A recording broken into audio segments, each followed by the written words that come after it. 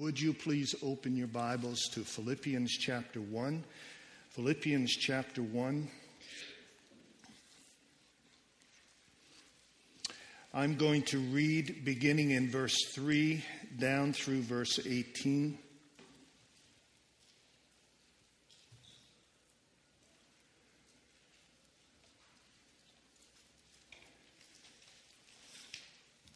And as Josh said earlier in the reading of Scripture, this is the word of the Lord. This is God's word. Let's hear it together. Philippians 1 and verse 3, I thank my God in all my remembrance of you, always in every prayer of mine for you all, making my prayer with joy, because of your partnership in the gospel from the first day until now. And I am sure of this, that he who began a good work in you will bring it to completion at the day of Jesus Christ.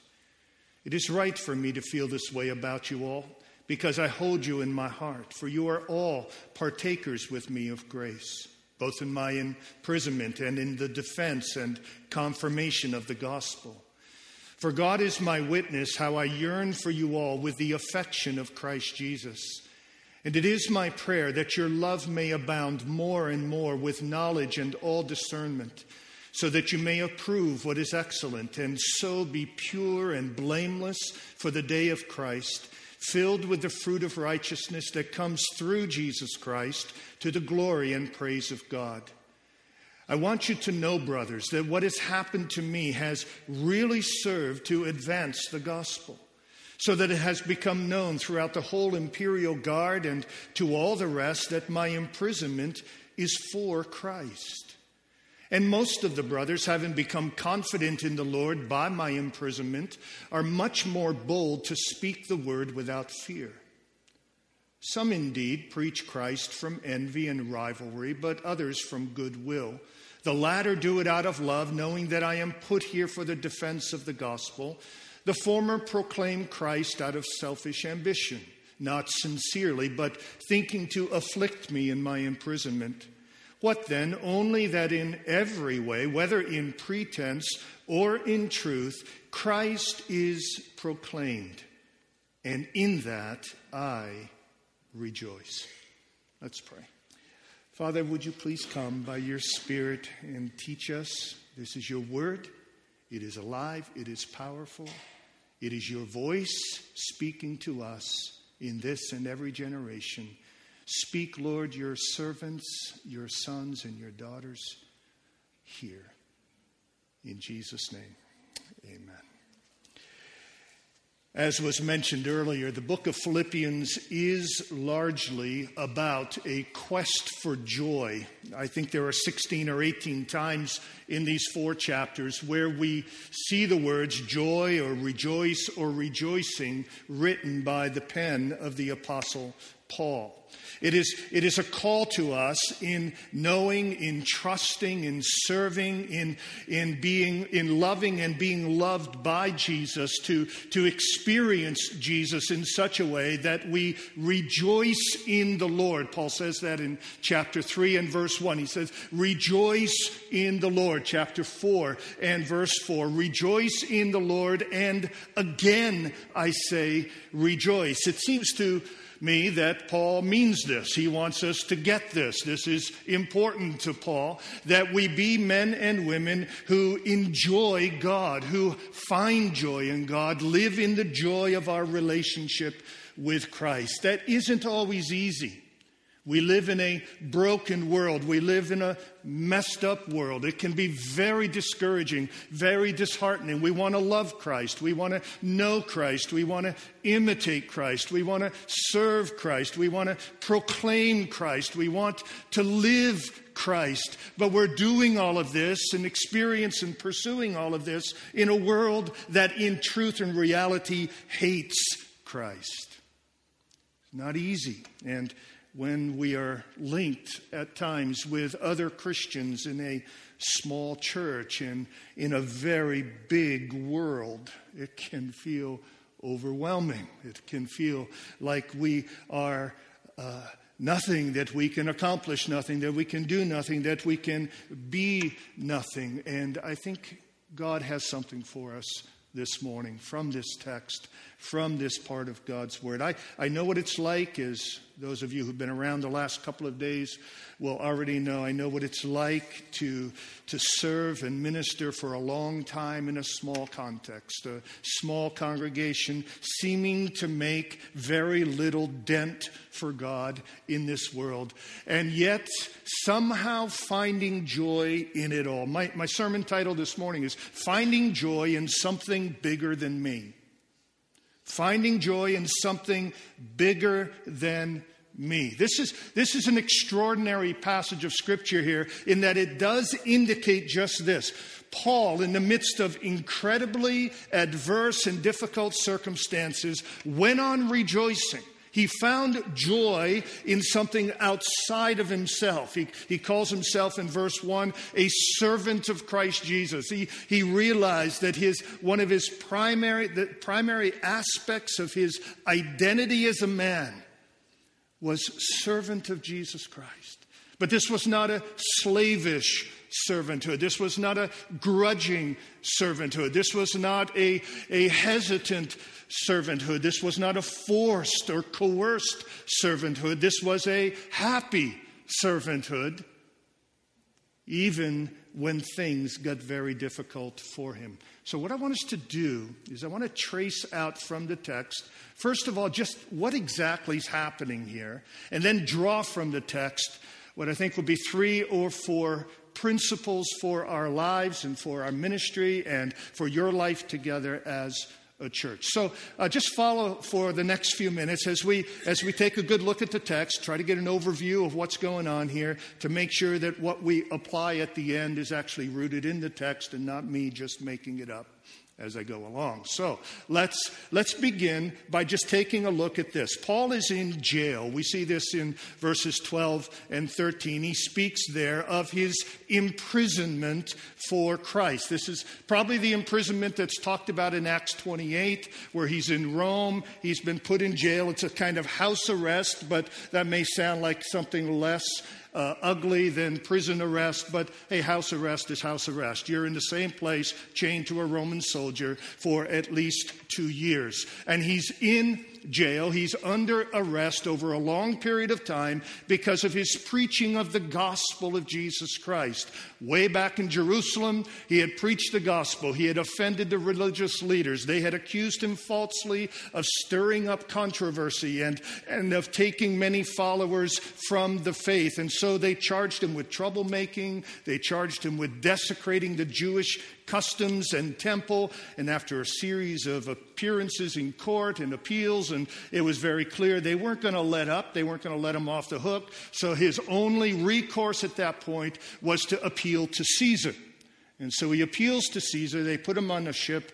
And you know the story in Acts 27 and 28, the shipwreck and all the things. It seemed like no matter where Paul went, trouble followed him. He was always having hardship. And so they ship him off to Rome. And now he's been sitting in jail for a couple of years, awaiting his trial. It may be here in Philippians 1, it actually seems that the trial actually has already happened. And he's just waiting for the verdict. He's not sure what's going to happen. He thinks, read a little bit further on in chapter 1, he thinks like he's going to be released, but he's not certain of that. And it's in that context that he speaks his famous words, "For to me, to live is Christ, and to die is gain."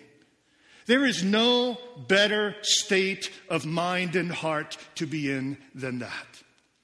To live is Christ, meaning what?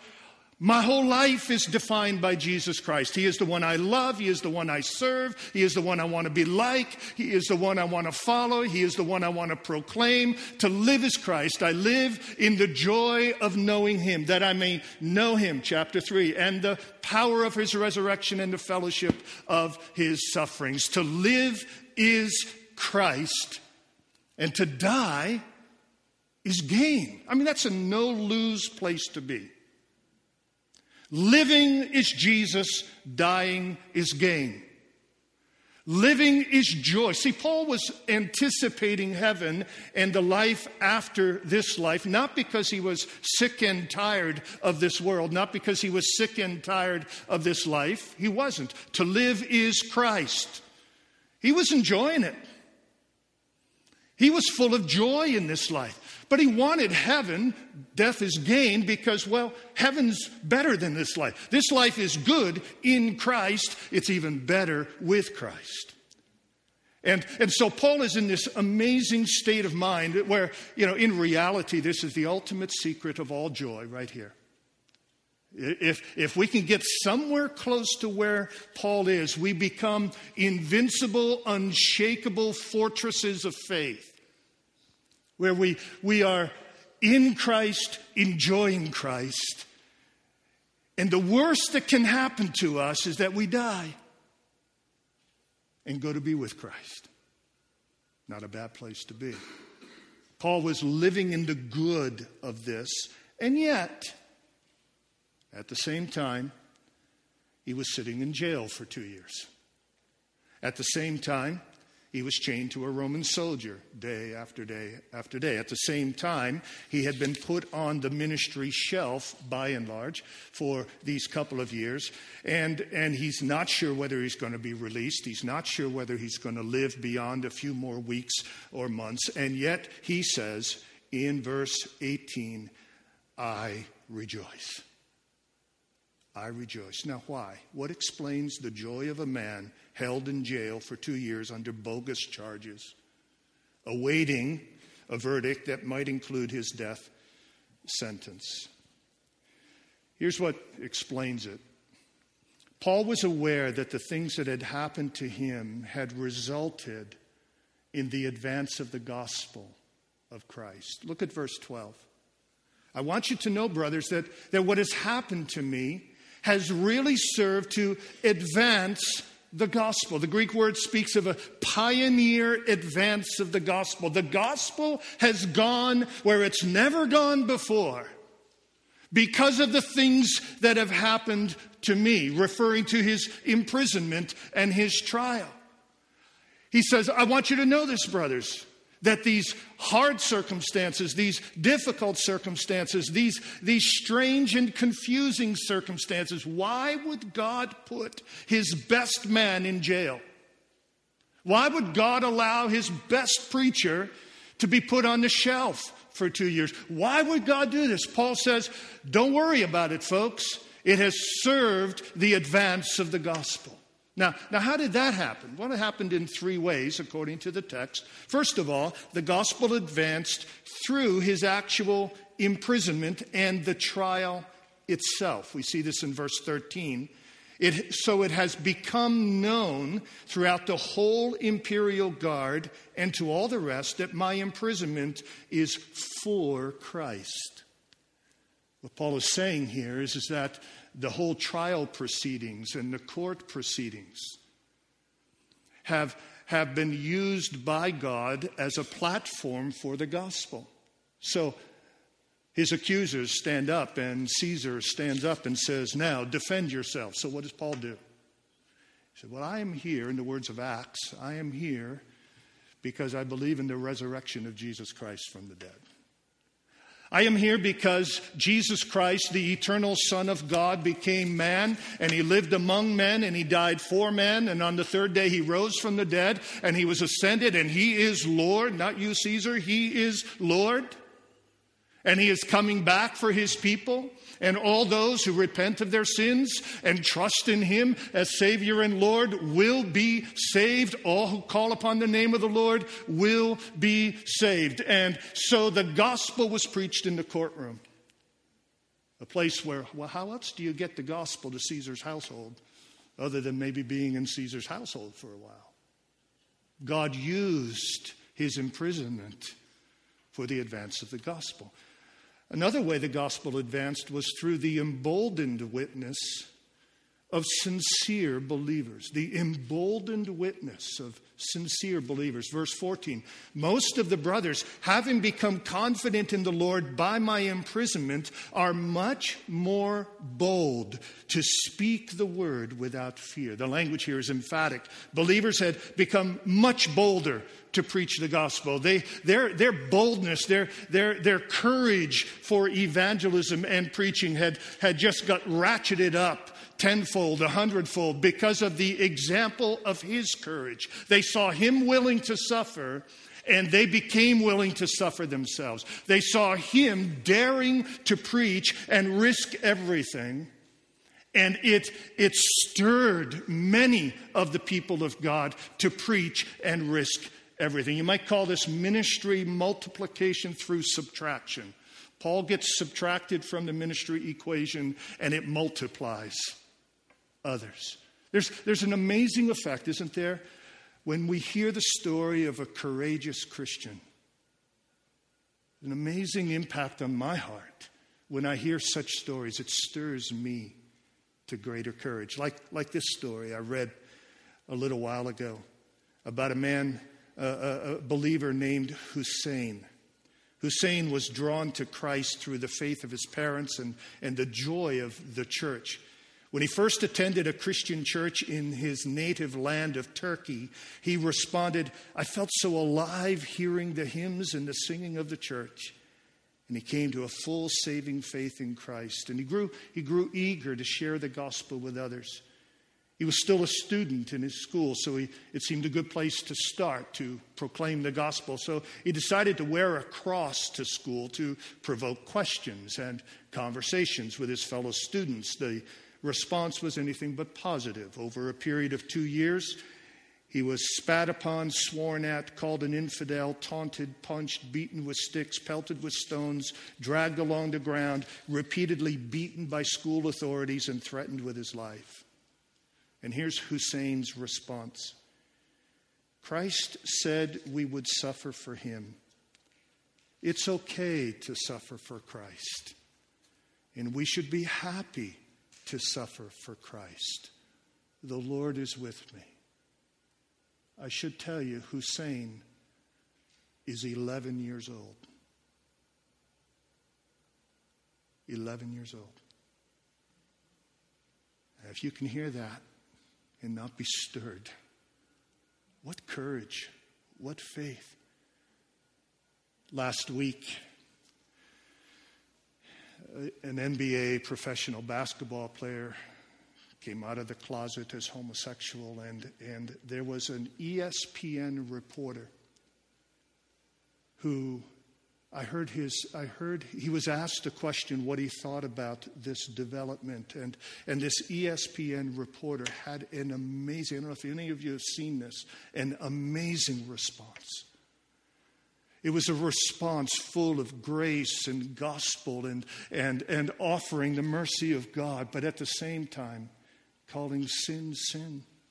It was a very wise response. It didn't highlight just homosexuality as somehow or other a more grievous sexual sin than other sins. He mentioned fornication and adultery and pornography. He said these are all sins, and anyone who practices these things without repenting cannot be a Christian, cannot be right with God. And I'm watching this and I'm thinking, this guy's losing his job. In this culture, in this context, he's going to be out of a job.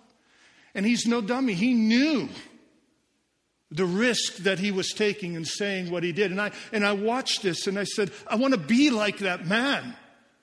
I want that kind of courage, not because I want to bash anyone, but because I want to speak the truth of Christ and proclaim the gospel of Christ with a kind of fearless indifference to what man can do to me.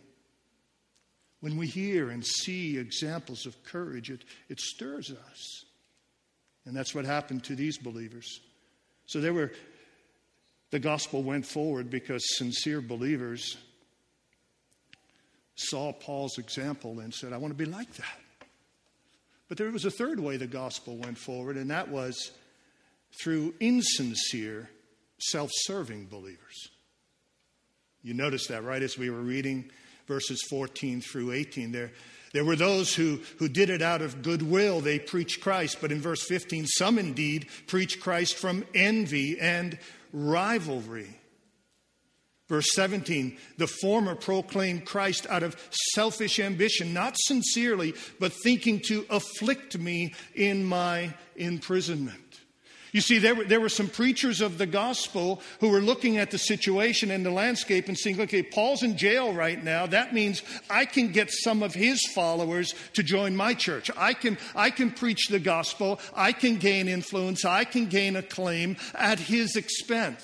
Now, you got to understand that Paul had gone into Rome after other preachers and churches had already been established in the city.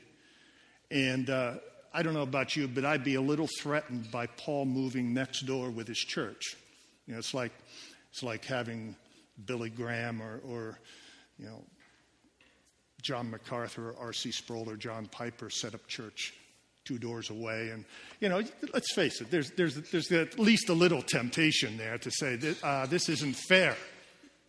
This isn't fair. And some of these preachers of the gospel in Rome were tempted that way and falling victim to the temptation and giving into the temptation and out of rivalry and dissension and insincere agendas. They were preaching for their own agenda rather than Christ. But you know, look what happens. Paul doesn't call them out.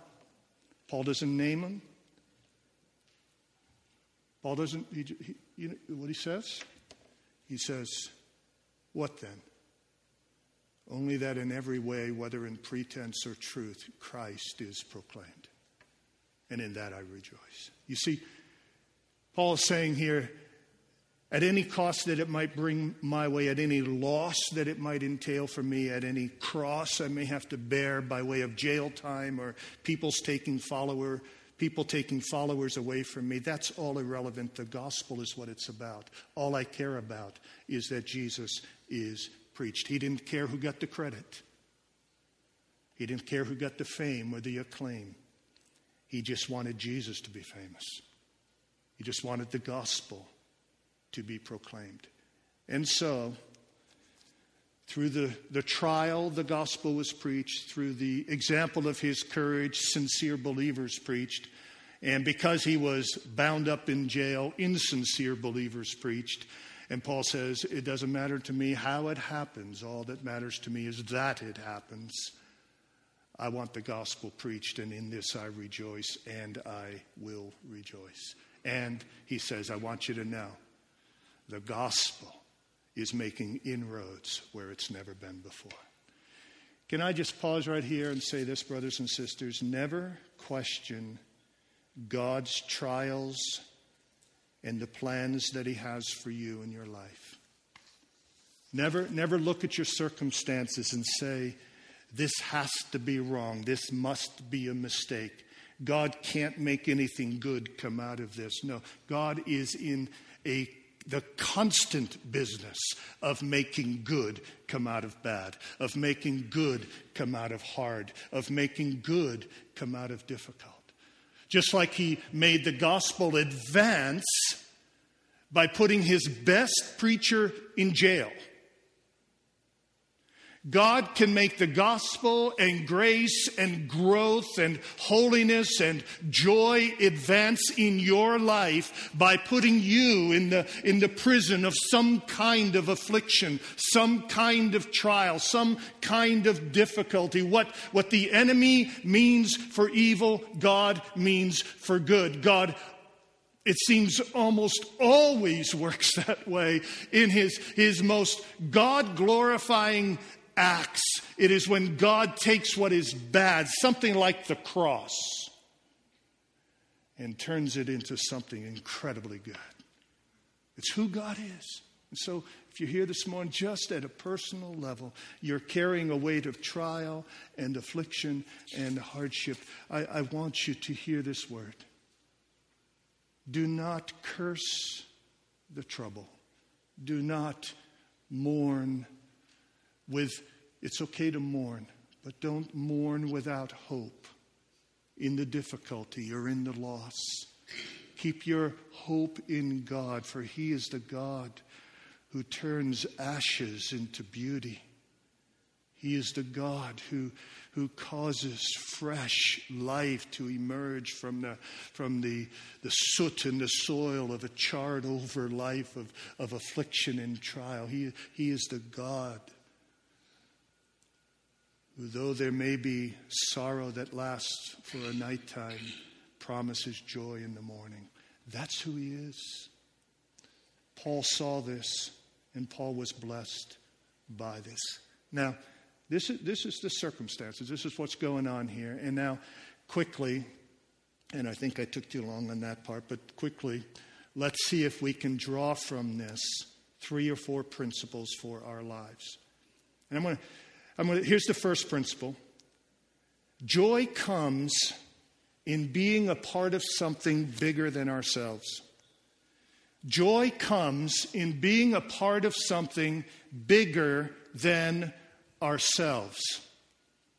This is a basic human dynamic that anyone who observes human nature and human experience can tell you. Jesus caught it in his little statement, "It is more blessed to give than to receive." The core of that statement from Jesus is this: there is more blessedness, there is more joy in reaching outside of yourself than in staying inside of yourself. It is more blessed to give than to receive. It is simply a happier life if it's lived outside of self. The most miserable people on the planet are the ones who can't get themselves off themselves.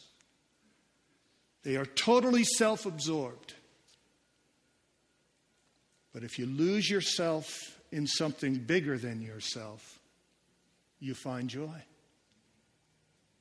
And if that is true at even a basic level, if joy comes in being part of something bigger than ourselves, how do we get to maximum joy? I suggest it's by being part of the biggest thing going. Let's get involved in that which is the biggest cause, the biggest movement, the biggest agenda in the universe, the advance of the gospel of Jesus Christ. The glory of God through the face of Jesus Christ proclaimed in the gospel of Jesus Christ.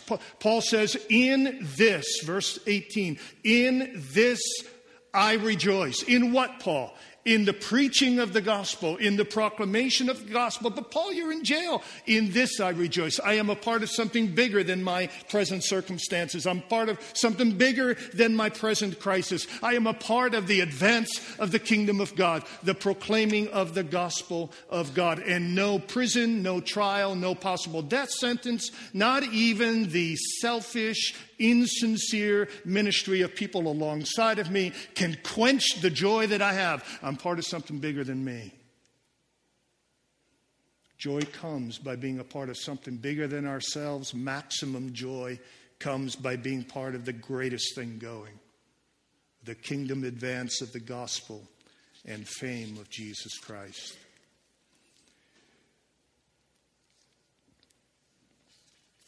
Friends, what you are doing in this church is big. You are part of something massive.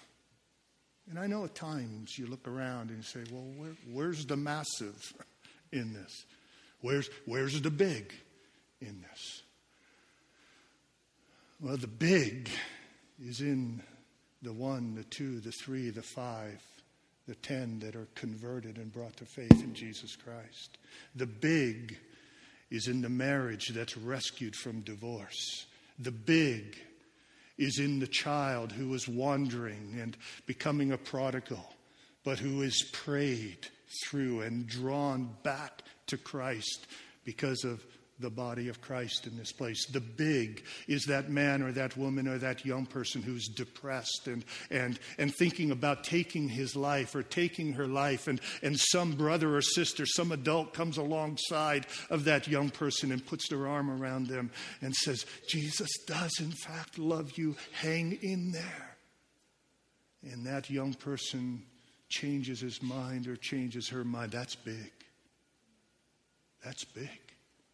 A life saved, a soul rescued from hell. Being a part of something bigger than ourselves starts right here in the church. It starts right here where we are. Joy comes in being part of something bigger than ourselves. Let me move on. Second principle, what we are a part of is a partnership. What we are a part of is a partnership.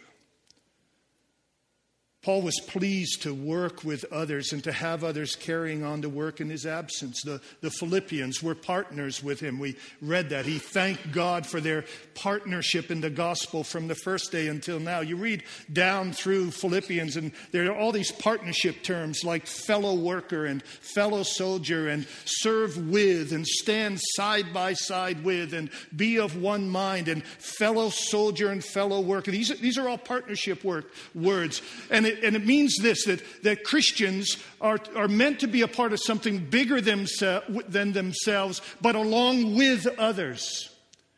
It's always a partnership. You don't find any Lone Ranger Christians in the New Testament. They're going out 2 by 2, or they're linking up as local churches, and they're in teams, and there are these wonderful cooperation of many churches. It's just an amazing thing to read through the New Testament. Read 2 Corinthians 8 and 9 sometimes, and you're reading about perhaps a half a dozen churches at least that are partnering together to do amazing things for the glory of God. We are a part of something bigger than ourselves, and we are a part of a partnership. It's a wonderful thing to be working alongside of others. It's a wonderful thing to be sharing in the work with others. This 2 weeks ago, I received in my email a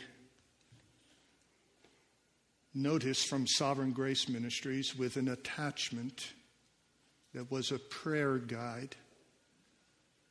And this is a prayer guide for the pastors and the leaders of Sovereign Grace as they move into the first Council of Elders that we're going to have at the end of May. And this prayer guide was put together by your own pastor, Tim Kerr. And I'm here to tell you that this brother has had a powerful impact upon this family of churches through his spirit of and his ministry of prayer. He has brought something to this family of churches that was not there before, not in the same way, not to the same degree, not with the same effectiveness and the same power. And we have shared in the benefits of what God is doing in this place. We have shared in that throughout the movement and around the world. We are partners together. Thank you. Thank you. It's a glorious thing. We're a part of something bigger than us, and we're partners in this. We had, I don't know if I said this in. I've talked so much this week that I forget who I've talked to or what I've said at this point. But we had a couple in our church in Toms River, New Jersey, Matthew and Lee Dwinells. Did I tell this story anywhere? All right, not familiar. Matt and Lee were dear couple, and I spent some time with them over a period of a few weeks or months, getting them all ready and set up to lead our evangelism ministry. We had sat down together and talked through what we believe about evangelism, how we want to carry it out, what are our strategies going to be, how are we going to move forward. And we had it all set, and we got it done. And the very week that we finished all this preparation, I got an email from Sovereign Grace Ministries. And the email read like this. The orphanage in Juarez, Mexico, is in need of a man to teach English and a woman who has office skills. I looked at this email, put my head down in a moment of weakness, wishing that it had not come in. Because you see, Matthew had told me 2 weeks before that he had a real burden to teach English. And Lee was a paralegal with all kinds of office skills. And I'm thinking, this email's for them. But if I send it to them, I lose my evangelism people. We start all over. That was a moment of temptation. Accidentally delete, you know. But I said, no. What we are a part of is bigger than us. And what we are a part of is a partnership. So I sent that email, forwarded it to Matthew and Lee. Matt and Lee sold their home, sold their business, moved to Mexico for 3 years to work with the orphans. While there, we're given a burden. She's Filipino. He had been in the service in the Philippines years ago. And when he was in the Philippines, he received from the Lord this just deep internal sense that he was going to go back there someday to serve Christ and to bear witness for Christ. And while they're in Mexico serving the orphans there, God places this burden in their souls to move to the Philippines, start an orphanage there. And they've been there ever since. And I'll tell you, we lost dear people, but we gained great joy. We realized in that moment we're a part of something bigger than ourselves, and to just hoard and hold on to money or things or people for our own sakes, to just try to build this nice little, safe little, secure little place for us to enjoy our relationships and to enjoy our fellowship, and not to think big, think beyond, think the glory of God, think the fame of Christ, think partnership, think being part of something bigger than us. To fail to do that would ironically rob us of the very joy that we craved. And so we had the joy of sending them out. One of the happiest moments in our life as a church ever was the day we sent Matthew and Lee to the Philippines. Amazing moment. We were a part of something bigger than ourselves. What we were a part of was a partnership. And there was great joy. There was great joy. Third principle. What we are a part of is more important than the part we play. What we are a part of is more important than the part we play. Still affected by that statement, I think, every time I hear it. First time I heard somebody say it, it rocked me. What we are a part of is more important than the part we play. Paul cared a lot more about what he was a part of than he did about the part he played in it. I'm not reading into this, just think about it. What part did Paul play in the advancement of the gospel in this 2-year stretch? He had the part of a prisoner. He had the part of a victim. People were taking advantage of him. He had the part of being a willing and potential martyr. Okay, that was his part. Yeah. Okay, other people are getting courage because I might die. That's the part I'm playing, Paul says. But see, what was important to him was not the part he played, but what he was a part of. The kingdom of God and the advance of the gospel in his generation. Paul was not about making sure he got all the right parts and all the good parts. Paul was just about making sure that the gospel went forward. He had the spirit of John the Baptist.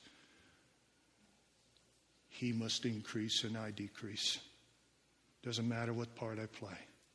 Doesn't matter what role I have. Doesn't matter what influence I have. Doesn't matter what position I have.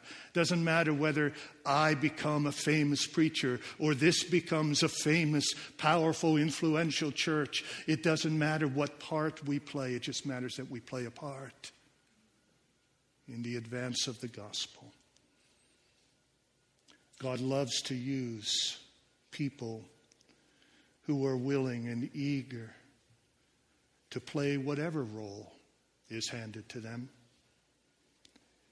And on that day, on Judgment Day, he's going to unveil to us all of the fruit and all of the blessing and all of the amazing results that flowed out of the little part that we played in his kingdom. These three principles, joy comes from being part of something bigger than ourselves. What we are a part of is a partnership. And what we are a part of is more important than the part we play, are not just sound bites. I see them as life-shaping. I see them as vision-casting. They're unity-producing. They're earth-shaking. They're kingdom-building realities. These can shape how you view life. This is how you do life. They're the stuff of which churches are built, and the fame of Christ is advanced, and people are saved, and the darkness is dispelled at least a little bit more in our sad and broken world. Can I give you one last thought? There is one who took the humblest part that we might have a part in this joy. There is one who took the humblest part that we might have a part in this joy. Chapter 2, verse 5. Have this mind among yourselves, which is yours in Christ Jesus, who, though he was in the form of God, did not count equality with God a thing to be grasped, but emptied himself, taking the form of a servant, being born in the likeness of men, and being found in human form, he humbled himself by becoming obedient to the point of death, even death on a cross. We get to have a part in this joy. We get to have a part in the kingdom advance of the living God. We get to have a part in what God is doing because Jesus was willing to take the humblest part, the lowest part. He took the most difficult role. He who was in the form of God. That means he who existed as God on display. He who existed as the radiance of God. He who existed as God shining forth. He who existed in Isaiah's vision in Isaiah 6 as the Lord seated on a throne, high and exalted, the train of whose robe filled the temple, before whom the angels sang, Holy, holy, holy is the Lord of hosts. The whole earth is full of his glory. John tells us that the glory that Isaiah saw was the glory of Christ. That one left the throne, inhabited a manger. That one exchanged the songs of angels, holy, holy, holy, for the mockery and the disdain of sinners. If you're the Son of God, come down from there. That one who inhabited glory and beauty, whose glory filled the temple. That one before whom the angels, remember they had 6 wings. With 2 of them they flew. With 2 they covered their feet because, well, you cover your feet when you're in the presence of majesty. And with 2 they covered their eyes because even the angels cannot look into the blazing splendor of the Son of God. He left that and hung naked on a cross. He became obedient unto death, even the death of the cross. Brothers and sisters, what Paul means there is not just, well, he submitted himself to the most excruciating kind of death that's imaginable to man, death on a cross. That's not the point. By referencing the cross, he's referencing what the Old Testament says, cursed is everyone who hangs on a tree. What he's saying is, Jesus did not just die, he died under the curse of God. He was damned so that we wouldn't have to be. On the cross, he experienced hell. He's the only man ever who can legitimately say that he experienced hell on earth. For he did. Every drop of the wrath of God was drunk by him. He drank the cup dry. He was cursed that we might be blessed. He was obedient to death, humbled himself became obedient to death, even the accursed death of the cross, so that we might not ever have to be cursed, so that we might never experience the cross, so that we would not have to taste even one drop of the wrath of God. So that we, instead of landing in hell, might delight in heaven, and between now and heaven, be a part of something bigger than ourselves and more wonderful than ourselves, something that would bring glory to Him and joy to us right on into and throughout eternity.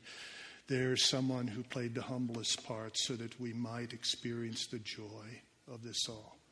So here we are, humble little us, in this tiny corner of the world. But God's up to something wonderful. Here you are in your circumstances, however hard they are. God's up to something wonderful. Here you are as a church, looking around thinking we're still small. It's such a struggle. How do we move forward? How do we have an impact? Be faithful. Be visionary. Be faithful. Press forward. You're a part of something bigger than you. Devote yourself to it. Give yourself to it. Love it. Enjoy it. It's more blessed to give than to receive. Throw yourself into the work of God and watch what God does. And don't care about the role you play. Always keep in mind that there was one who took the humblest role, who deserved the highest role. And have this mind in you that was in Christ Jesus. May we believe the gospel. May we love the gospel. May we live for the gospel. May we enjoy the gospel. May we enjoy Jesus. Let's pray.